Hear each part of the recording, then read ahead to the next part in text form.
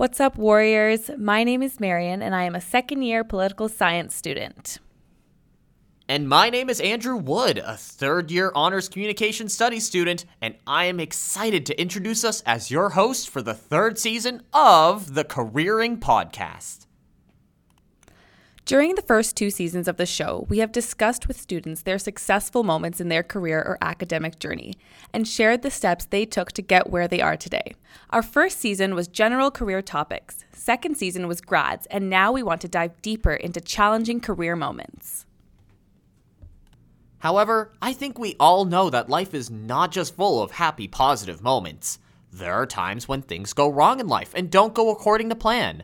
Which is why for this season of the Careering Podcast, we are focusing on navigating no. We will be talking to students and alumni about difficult situations they have faced throughout their academic and career journey, such as not receiving that interview you were hoping for, not getting into your dream school, or even navigating difficult scenarios in the workplace. In this season, we will be talking to our guests about difficult situations they've faced, how they navigated through them, and what they've learned.